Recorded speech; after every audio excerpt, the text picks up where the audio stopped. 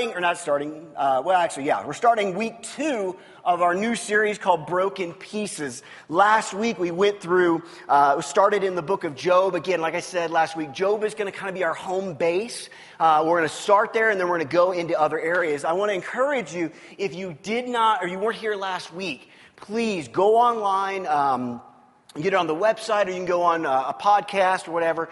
Listen to week 1, okay? It's a very important foundation for what we're going to be covering over the next several weeks, because the things that we're going to be covering over the next several weeks are going to be a little heavy. They're going to be sometimes a little bit hard to talk about. And if you have that foundation of last week and some of the things we talked about, it's really going to help us as we go forward, okay? So today what we're going to be talking about is suffering. And this is not one of those messages that I woke up this morning going, yeah, I'm so excited about this. This is going to be great. You know, this is one of those things that's hard to talk about. And it's hard to talk about because of the pain that is associated with it. And so I just want to start out with helping you understand something. Listen, I don't have all the answers, okay? When you talk about suffering, there's so many different situations and circumstances, and it's just hard, and I don't have all the answers. And if you come up to me after service and say, Aaron, but why this or why that, I'm probably not going to be able to give you an answer, okay, in your specific instance. But I want to talk about this because I believe that God wants to deal with these things in our hearts and in our lives and kind of begin to heal some places and begin to kind of look at some things that God wants to do. So we're going to be, our home base this morning is Job chapter 2. We're going to look at verses 1 through 10. It's going to be up there on the screen. Now, before we read that, I want to recap. Last week, very shortly, we talked about Job and what a great guy he was and how righteous he was and blameless, and that Satan goes before God and basically says, well, of course he's all these great things. You've given him all this stuff. And so Satan basically says, well, if you took them all away or I took them all away, then he'd curse you to his face. So God allows Satan to do that. Job loses pretty much everything. The only thing that God requires Satan not to do is to touch his life and to touch his health and touch his body. And so basically that happens, and so he loses everything, and he loses his kids and his wealth and all these things, and in that he doesn't sin. And so that's basically where we're at now. We're going to be in Job chapter 2, the first verse, and we'll start and we'll read this together. It says this: Now the angels came again to present themselves before the Lord, and Satan was with them.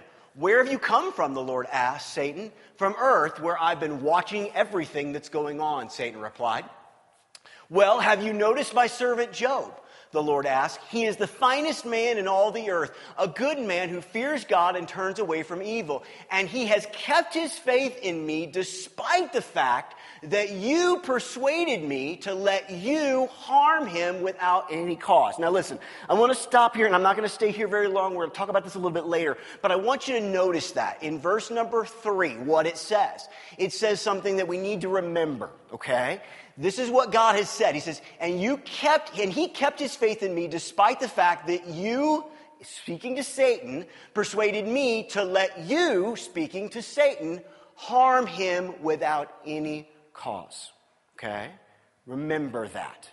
Remember those words. Okay, we're going to talk about it more in depth later. Okay, Michelle, if you want to keep going, you're doing a great job. Skin for skin, Satan replied. A man will give anything to save his life. Touch his body with sickness, and he will curse you to your face. Do with him as you please, the Lord replied. Only spare his life. So Satan went out from the presence of the Lord and struck Job. Okay, remember, who is striking Job? It's Satan here. With a terrible case of boils from head to foot. That word boils in the Hebrew, if this will help you understand, it's the same Hebrew word that we see in boils that come in the plagues that God puts on the Egyptians. This is a very terrible, painful, red, oozing, disgusting kind of a situation that's extremely painful, okay? So that's what we're dealing with. So he does it from head to foot. Then Job took a broken piece of pottery to scrape himself and sat among the ashes. Verse number 9. His wife said to him, are you still trying to be godly when God has done all of this to you? Curse him and die. But he replied, you talk like some heathen woman. What? Shall we receive only pleasant things from the hand of God and never anything unpleasant? So in all of this, Job said nothing wrong. Let's pray. Father, I need your help here because this is tough. Not that I don't need your help every week, because I do, but God, I just need you to help open our hearts and speak through me as we deal with this thing that needs to be dealt with and needs to be looked at and understood in a deeper way. We love you and we thank you. In Jesus' name, amen. I want to ask you a question. It's in your notes. If you could ask God any question and you knew he would answer, what would you ask? Think about that for a second. Think about that for a second. If you could ask God anything and you knew he would answer, you know he would answer truthfully because God can't lie. The truth is God, so he's not going to lie. But if you could ask God anything, what would you ask? I found a survey that they took a couple of years ago, and here's what they found. The number one thing that people would ask God is, why is there so much pain and suffering in the world? A lot of times when I've dealt with people and I've talked to people or I've looked at things online as far as people and their struggles and they're dealing with certain things, one of the things that just keeps coming up over and over and over again is this concept of why, if God is love and if God is good and God is all these things that we proclaim he is, then why do all these bad things happen? And listen, we're not talking about the stuff here that basically we do and there's kind of the cause and effect. Okay, it doesn't make any sense for us. Let's say we go out and we rob a bank. Okay, and we get caught and we get put in jail. It would be silly for us to be sitting there in jail going, God, why did you do this to me? God, I can't believe that you did. No. I'm not talking about cause and effect. I'm talking about this understanding of kind of when we're doing the right things or when there's no fault of our own, bad things tend to happen. I haven't seen the news recently, and I know I've been watching with the hurricane. Has it made landfall yet? No. I listen. I'm glad that people like the ocean. I'm not a big fan of it because of what swims in it and what comes out of it. I can't imagine what it would be to live in Florida, and every couple of years it seems like to be boarding up my house and hoping that the hurricane doesn't hit it. And you know those people, some of those people are going to probably, if it hits the way they think, they're going to lose most everything. Why? God is all powerful. God is, he could just say, storm, go away. But it doesn't. Why? What's going on? Why does God allow these things? Why is it that there's so many people that are hungry, that don't have enough to eat? Why is it that we see things with kids and it just breaks our heart? Why is it that you turn on the TV and there's a kid that's got leukemia? Why? And it's hard. And people struggle with that because they look and they say, if God loves us and if God is there to take care of us and if God's a good father and all these things, then why do we see these things over and over and over again? And it's hard. And it's tough. And we have to answer this question. We have to answer it in a godly, biblical way. Because a lot of people are looking for this answer. And again, I'm not saying I have the answers. I'm not saying that I could look at every situation and do this. But I'm going to try, with God's help, to kind of bring this to a deeper understanding in our lives. And it's not easy. And there isn't this magic bullet or this isn't this silver bullet that we could just apply to every situation. But we're going to try to look at God and see his heart and see what he wants us to see in the midst of these things. Number one, the thing we need to first look at is this.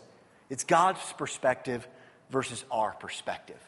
You see, what we have to understand is sometimes our perspective and God's is completely different. We want to have the heart of God. We want to have the mind of God. But a lot of times we have a hard time with that. We're going to look at a story in Acts, okay? In Acts, basically 16, we're going to, before we get there, that's okay that's up there, Michelle, that's cool.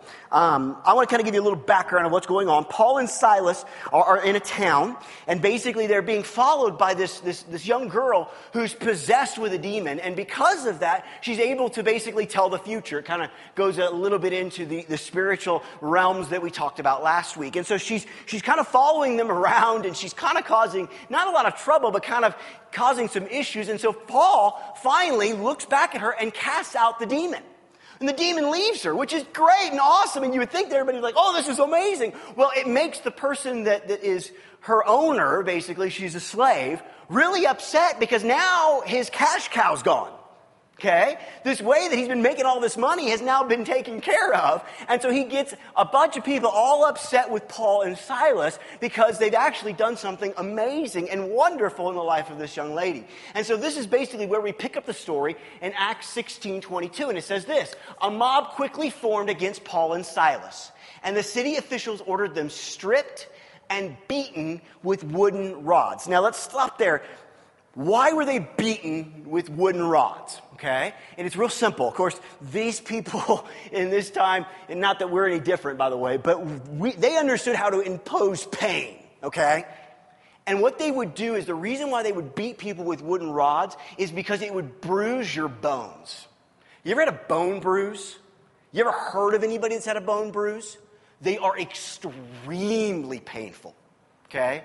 Like extremely painful. And so they would beat them to a pulp with these things, and they would actually bruise the bones so they could barely even move or walk. Okay? So they've beaten them with these wooden rods. Then they were severely beaten, and then they were thrown into prison. The jailer was ordered to make sure they didn't escape. So the jailer put them in the inner dungeon and clamped their feet in the stocks, okay? So let's stop here and let's kind of get an idea of what the picture is of this story. Paul and Silas are out, they're doing God's work, they're sharing the gospel, people are getting saved. I mean, this is a great time. This young girl is possessed and needs deliverance, and they call out in the name of Jesus, and the demon flees, and it's an amazing moment. They've done everything right, everything's going great, and then before they know it, they're beaten, they're thrown in the inner dungeon, and they're in stocks. They've done everything right. They've done everything good. Everything they were supposed to do. And this is where they end up. You know what we tend to do here? You know what we tend to do in our lives a lot is we begin to go to this place of these words. Are you ready? God, that's not fair. Don't we? You know what I love about kids? I love their sense of fairness. You ever watch kids play tag or play a game? You know what you'll normally hear at some point? I love watching my son and his friends play tag.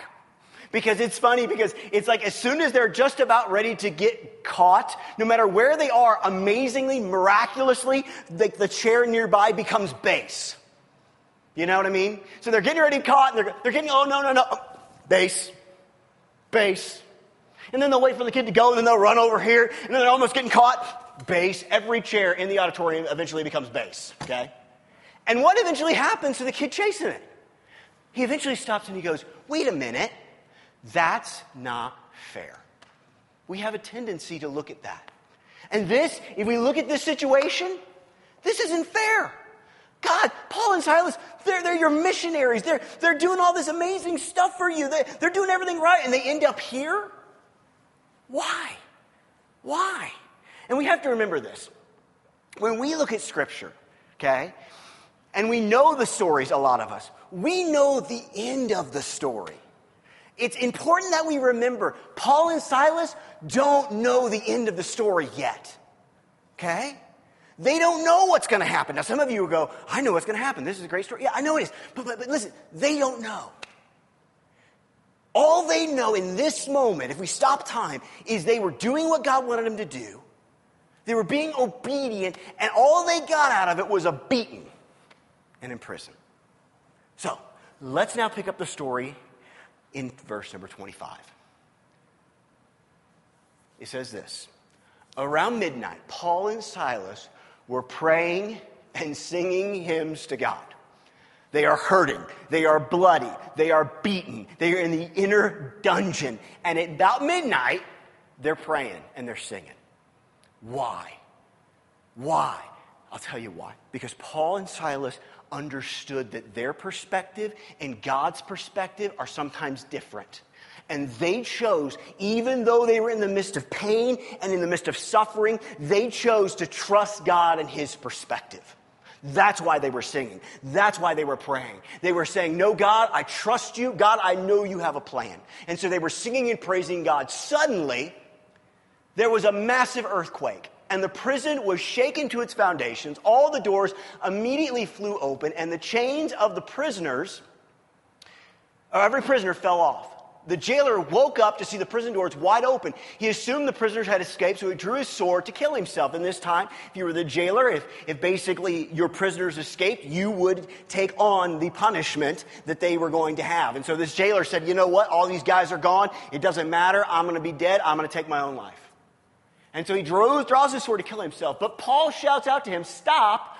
Don't kill yourself. We're all here. We're all here. The jailer called for lights and ran into the dungeon and fell down trembling before Paul and Silas. Then he brought them out and asked, sirs, what must I do to be saved? They replied, believe in the Lord Jesus and you will be saved along with everyone in your household. And they shared the words of the Lord with him and with all who lived in his household. Even at that hour of the night, the jailer cared for them and washed their wounds. Then he and everyone in his household were immediately baptized.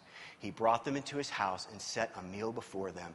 And he and his entire household rejoiced because they all believed in God. I want you to notice something here in this story that's very interesting to me. God doesn't bring the earthquake to free Paul and Silas. God brings the earthquake to free the jailer and his family.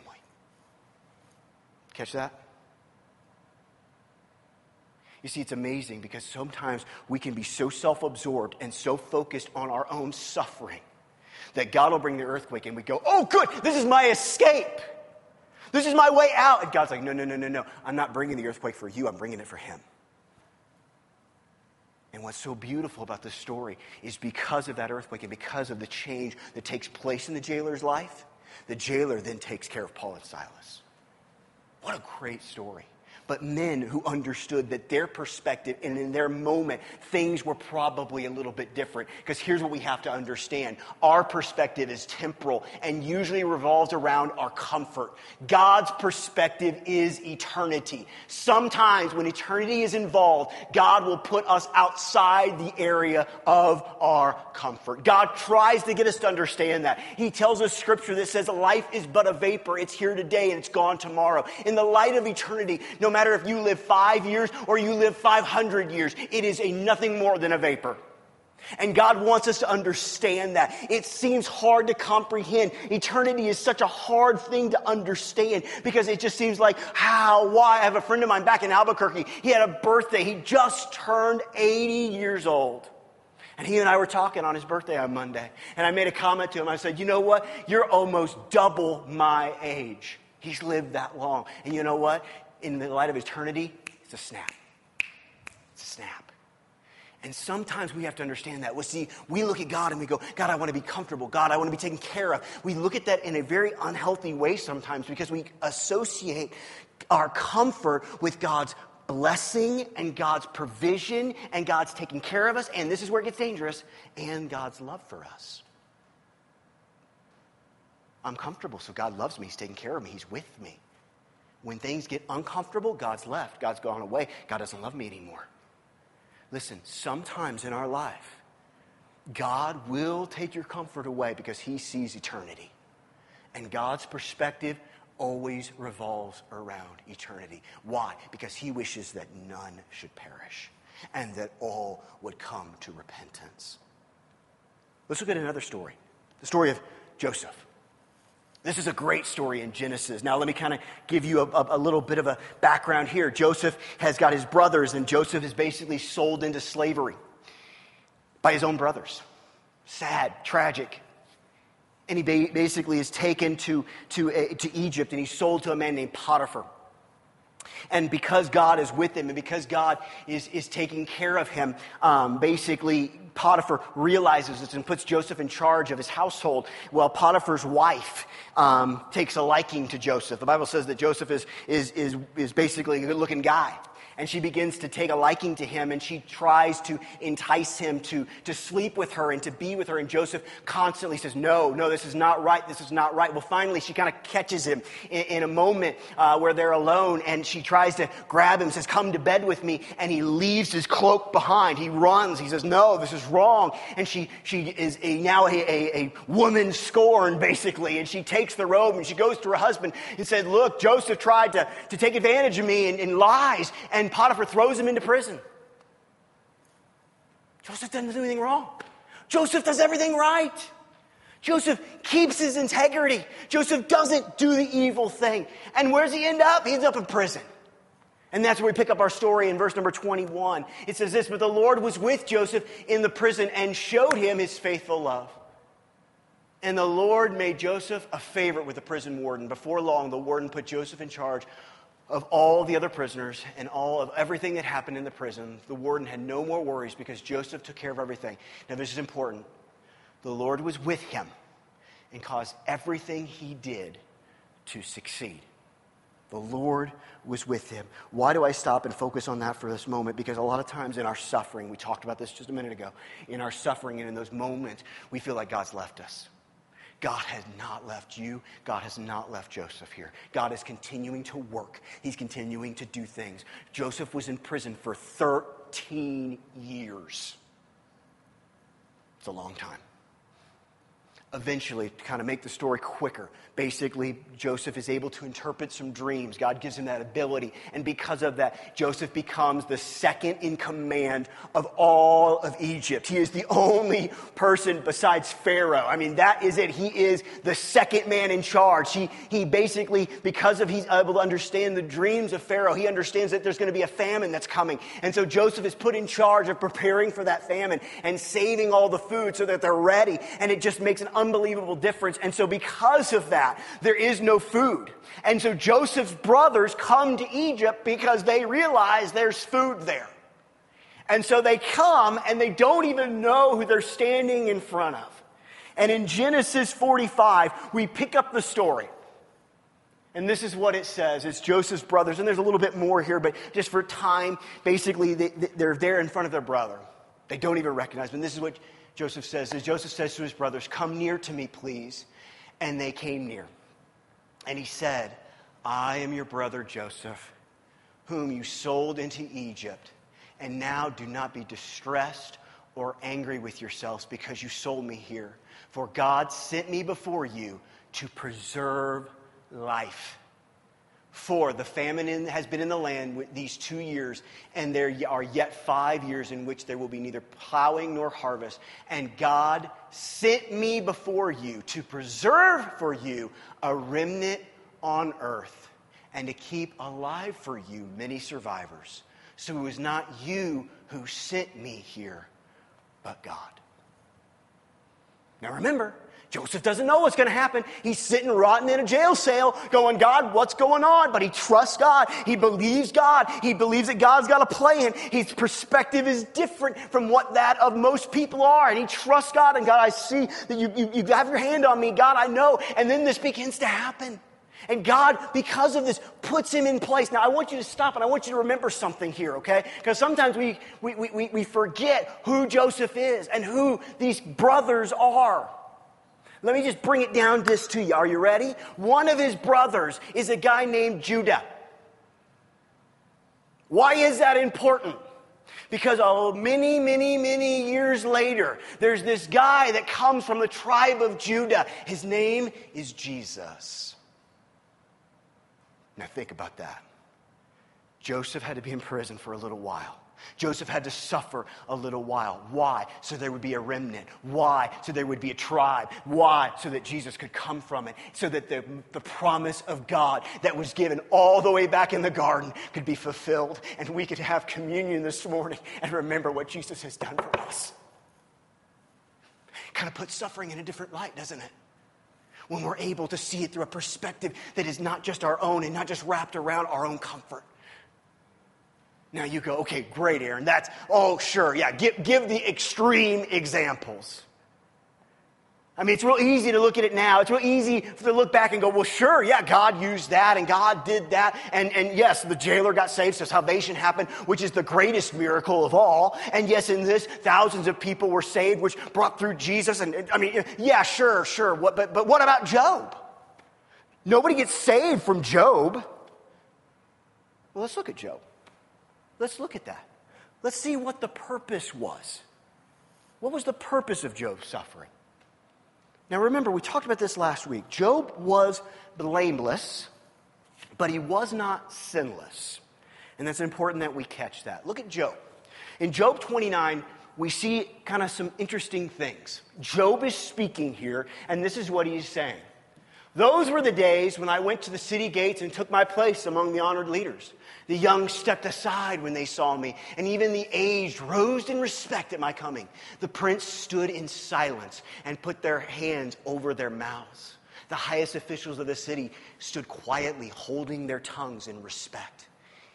All who heard me praised me, and all who saw me spoke well of me, for I assisted the poor in their need and the orphans who required help. I helped those without help, and they blessed me, and I caused the widow's heart to sing for joy. Everything I did was honest. Righteousness covered me like a robe, and I wore justice like a turban.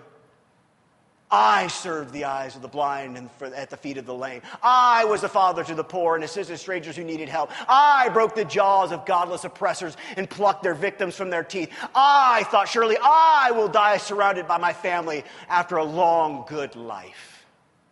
For I am like a tree whose roots reach the water, whose branches are refreshed with the dew. New honors are constantly bestowed on me, and my strength is continually renewed. Everyone listened to my advice, and they were silent as they waited for me to speak.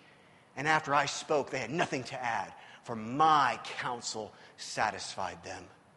They longed for me to speak as long as people long for rain. They drank my words like a refreshing spring rain. When they were discouraged, I smiled at them. My look of approval was precious to them. Like a chief, I told them what to do. I lived like a king among his troops and comforted those who mourned. You see it? A lot of I's in there, wasn't there? A lot of me's in there, wasn't there? You see, Job, although he was blameless, he wasn't sinless. And one of the things that Job struggled tremendously with was pride. He was proud. He was proud of his righteousness. He was proud of who he was and how people saw him. Jesus talks a little bit about this in another scripture in Luke. It's one that maybe you've heard of a little bit more. In Luke 18, it says this. Jesus, he says, he also told them this parable. He is Jesus, to someone who trusts in themselves. Now listen, this is important you catch this because this is Job. And unfortunately in the church, this is us a lot of times. Okay? Who is Jesus telling this parable to? He's telling this parable to some who trusted in themselves that they were righteous and treated others with contempt. This is who he's speaking to. This is why he's telling this parable, and this is what he says. 2 men went into the temple to pray. One a Pharisee, the other a tax collector. The Pharisee, standing by himself, prayed thus: God, I thank you that I am not like other men, extortionists, unjust, adulterers, or even like this tax collector. I fast twice a week. I tithe all that I get. But the tax collector, standing far off, would not even lift his eyes to heaven, but beat his breast, saying, God, be merciful to me, a sinner. I tell you, this man went down to his house justified rather than the other. For everyone who exalts himself will be humbled, but the one who humbles himself will be exalted. What we have to understand, why does all these things happen for Job? Why does God allow all these things? Because Job had some things that God needed to do in the heart of Job. Sometimes these things are going to come because God is wanting to refine you. He's wanting to bring those things to the surface. He's wanting to get those impurities out. He's wanting to love you and help you to become more like him. And sometimes, unfortunately, the only way we learn, the only way that takes place in our hearts and in our lives is we have to suffer. That heat has to be turned on. Some of you know how you purify gold. You got to turn the heat up. And when you turn the heat up, the impurities begin to rise to the top, and they'll scrape off the top, and then they'll heat it again, and they'll scrape off the top. Sometimes to make us the pure sons of God and the daughters of God that God wants us to be, he'll turn up the heat to help us get there. In this story, there's a lot of things going on, but why does God allow Satan to do the things to Job? Quite simply, he had some stuff in his life that God had to get fixed, and he loved him enough to do it. He loved him enough to do it. He loved him enough to bring forth that heat so that there would be a new understanding. Look at James 1, 2 through 4. It says this: count it all joy, my brothers, when you meet trials of various kinds. For you know that the testing of your faith produces steadfastness, and the steadfastness having its full effect, that you may be perfect and complete, lacking in nothing. Why does God do this? Because, to be quite honest with you, Job was lacking in his life. Job was like the Pharisee in the story Jesus tells. Look what I've done. Look at my righteousness. Look how great I've done. Listen, we tend to do that a lot as Christians, don't we? I got my problems, but thank goodness I'm not like John here. He's got his issues. How about this? Boy, man, I really wish Nicole, she is here, but I really wish Nicole had been at church today. She really needed to hear that message. Oh, yeah, we're perfect, aren't we? We don't walk around like we got it all together. Sometimes God is going to bring stuff in your life. He's going to bring those moments of trial. Why? Because He's wanting to make you perfect and complete. Because here's the deal. Right now, I love you. I do. And you could say this right back at me. We're not perfect and we're not complete. We're being refined. We're being brought to a place of perfection, but we're not there yet. You say, well, yes, I am. Give me 1 hour with you. I'll show you you're not. You'll think something wrong. You'll do something wrong. We are being fixed by God, which is an amazing thing, but we're not there yet. And sometimes those things will come, and God will allow these things to come because God wants to refine us. And what's beautiful about this is if you look there and I skipped a little bit, Michelle, and I'm sorry, can you go back to Job 42? After hearing this, after experiencing all that he hears from God, and we'll talk about it in later weeks, okay? But basically, to make it understandable, this is what Job's response is, okay? After he's in the midst of this, he says, I have only heard about you before. He's talking to God. But now I have seen you with my own eyes. I take back everything I said, and I sit in dust and ashes to show my repentance. Listen, why was Job such a great person? It wasn't because he was sinless, because he wasn't. It wasn't because he's perfect, because he wasn't. It wasn't because at times he had moments where he kind of lashed out and got frustrated, because we're going to look at that in the next couple weeks. But he sees God, he understands, and he repents. He repents. Because of his repentance, because of what God does in his life, in his later years, God blesses him even more than what he's experienced before he loses everything. But why does he do that? Because he comes to a place of repentance. Why does Job need to do that? Because he's realized through the struggle and through the suffering that he was lacking and that he needed God. The verse before that we read, you know what I saw? I saw a man who thought he had it all together, that he didn't need God at all, and that he was the man. And God says, no, let me help you understand who you are and who I am. So let's look at this as we close. I want to give you some things to remember. I want to give you 3 things to remember. Now, some of you have these notes, and I want you to do me a favor, okay? I want you to keep them. Okay? I don't know if you maybe keep them in your Bible, if you just use your phone, put them someplace, okay? If you're going through something right now, hold on to them, look at them, study them, memorize them, think about them, meditate on them. If you're not, hold on to them, because you're going to be here at some point. And I want you to remember this, okay? If you walk out of here, remember only these things. This is it, okay? This is the big idea, okay? This is taking it and using it. Got it? Okay. Number 1, God is not the cause of suffering. Before we go on to John, remember I said early on, remember this. Now let's talk about something. God does give permission, but He is not the cause. Okay, you need to understand that. Who is the cause? The thief. In John 10:10, Jesus says this, the thief comes only to steal and kill and destroy. And you go, well, why do all these things happen? Why? Because there is a thief. We talked about this last week, folks. This is why it's important that you understand last week that is there to kill, steal, and destroy. Does God allow it? Yes, He does allow it. But as we see in just a moment, there's a reason. But the enemy is the one that brings destruction. The enemy is the one that brings death and uses people and things. And if you look even in the story of Job, and I don't have time to get into it, but even some of the ways that Job is afflicted in his family, it shows Satan uses nature to bring these things. It talks about lightning from heaven, which a lot, or a fire from heaven, which a lot of theologians believe is lightning. It talks about a wind that blows, that knocks over the house. Hey, listen. What's happening in our world probably today, maybe tomorrow? A hurricane's going to hit. We see the enemy using nature to just kill, steal, and destroy. Okay?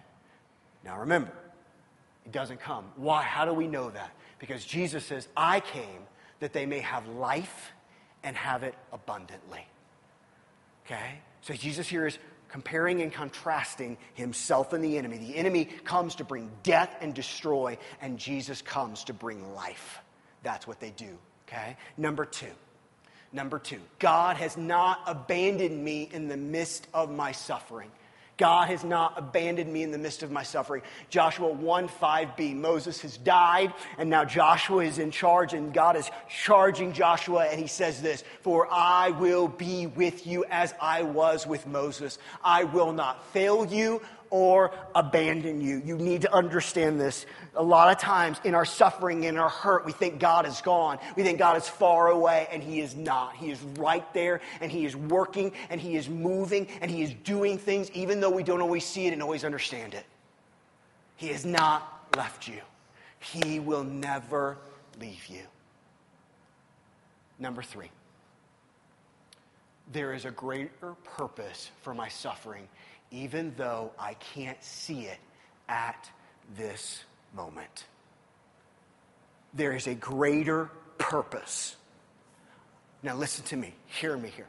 I don't know necessarily what that purpose is. You may never know this side of eternity what that purpose is. But you have to believe and you have to trust that God is allowing those things in our lives for a purpose and a reason. And that purpose is big things and massive things, even though sometimes we can't always see it. Look at Romans 8:28, and we know that in all things, God works for the good of those who love Him, who have been called according to His purpose. It doesn't say only the good things. It doesn't say only the comfortable things. It says that God does it with all things. And sometimes when you are suffering, sometimes when you are hurting, you are not going to get the answers that you need. You're just not. I wish I could look at you and open up the scripture and say, and in this verse and in this chapter, God says, anytime you ask me a question, I'll explain it all to you. It's not there because it doesn't exist. But at some point in our lives, we have got to make a conscious decision that God knows more than we do and that God knows best, even if it hurts. Is that hard? Absolutely. Do people literally turn away from the faith because they don't get the answers they crave? Yeah, they do. And is it hard? Absolutely. If the worship team wants to come on up, we're going to close. And I want to do this. If the board members that are here, if you guys want to come over here to my left, I want to open up this for a time of prayer. Because I know that people are struggling, and I know people are hurting, and I know people are going through these moments. And one of the great things about a church and one of the great things about the body of Christ is we get to share these moments with you. We get to pray with you and rejoice with you when things are going well and weep with you when things are going hard. But suffering is a part of life. Jesus specifically said that. He said, in this world you will have trouble. In this life, it's going to be hard. In these moments, you're going to find that things are difficult. And some of those things are going to be hard to understand. Some of those things are going to be things that we look at and we go, why, God, why? And sometimes, and they're awesome moments, we get to see why. But most of the time, guys, I'm just going to be honest, most of the time, God's response is, trust me. Will you trust me? One of the things I'm most excited about when I get to heaven and with Jesus is, seeing him and seeing everybody, and that's going to be awesome. But one of the things that, and we got all of eternity here, okay? I just want to take a walk with Jesus. Me and him. I'll wait. We got plenty of time. And maybe at this point I won't care, I don't know, but in my flawed human mind, I want to be able to have him tell me, Aaron, you remember when this happened? Yeah, God, I remember. Let me show you what the purpose was in that. Let me show you that suffering and that hurting wasn't in vain. Now here's the thing. I would love for him to do that this afternoon. Could he? Yeah. Will he? Probably not. But I've chosen, as hard as it is sometimes, in my life, to think about that conversation. And know that, God, even though I don't understand, I know one day we're going to talk and I'll understand. And I'll be so thankful that I hurt. He'll go, you know what, Aaron? Yeah, you had to go through that because I had to fix something deep inside of you. Because you wouldn't learn any other way. And I'll be so thankful in that moment because I'll go, oh God, it was all worth it. Today we took communion. And I often think about what Jesus' head must have been thinking in that moment. He's getting ready to go to be crucified for us. Why does he do it? Why does Jesus put himself through that? Scripture tells us because he knew what was coming after. He knew that the pain had a purpose. He knew that, although there'd be suffering for a little while, what God would do in the midst of it. No matter where you're at, no matter what you're going through, God wants to use that pain and that suffering to not just change your world, but to change you. Do me a favor, let's close our eyes and let's focus. I know that it's hard, and I'm not here to belittle your pain. What I am here to help you with, and what I believe God wants us to understand, is that we can trust him and trust his plan, no matter how hard it gets. And he'll never leave us. He'll never forsake us. There will always be a plan that we may not be able to see that will bring amazing miracles that will take place in our lives and in the lives of others. And so we have to trust that and have to trust him. But in the midst of that pain and that hurt, we don't have to suffer alone. God's always with us and he's always here. And we're here. And the reason I asked the board members to come and to be ready to pray is because I want you to come if you need somebody to agree with you. Sometimes you just need to have somebody that'll just let you cry on their shoulder. And if that's you, we're here. Because life is hard. And there are troubles.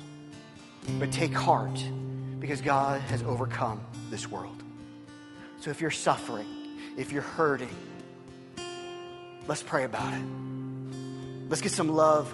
Let's get some love from people and from God through it. Because this too shall pass. And when it does, when we get to the other side, even if we don't always understand why, God will bring forth miracles. And God will do amazing things. And so, Father, we come to you right now and we trust you. And let's do this. If that's you, just go on over, okay? If that's you, just as I pray, go on over. I'm going to pray, and then the worship team's going to just begin to sing. So if that's you, just go find somebody to pray with. Father, I love you. And God, we thank you. And we know that sometimes life is difficult, and we face things that are hard, and we suffer. And we sit there and we go, why? Why, God? Why? Sometimes we got to stop with the why and move on with the trust. And know that you have a plan, and know that your plan is good. And so, Father, we trust you.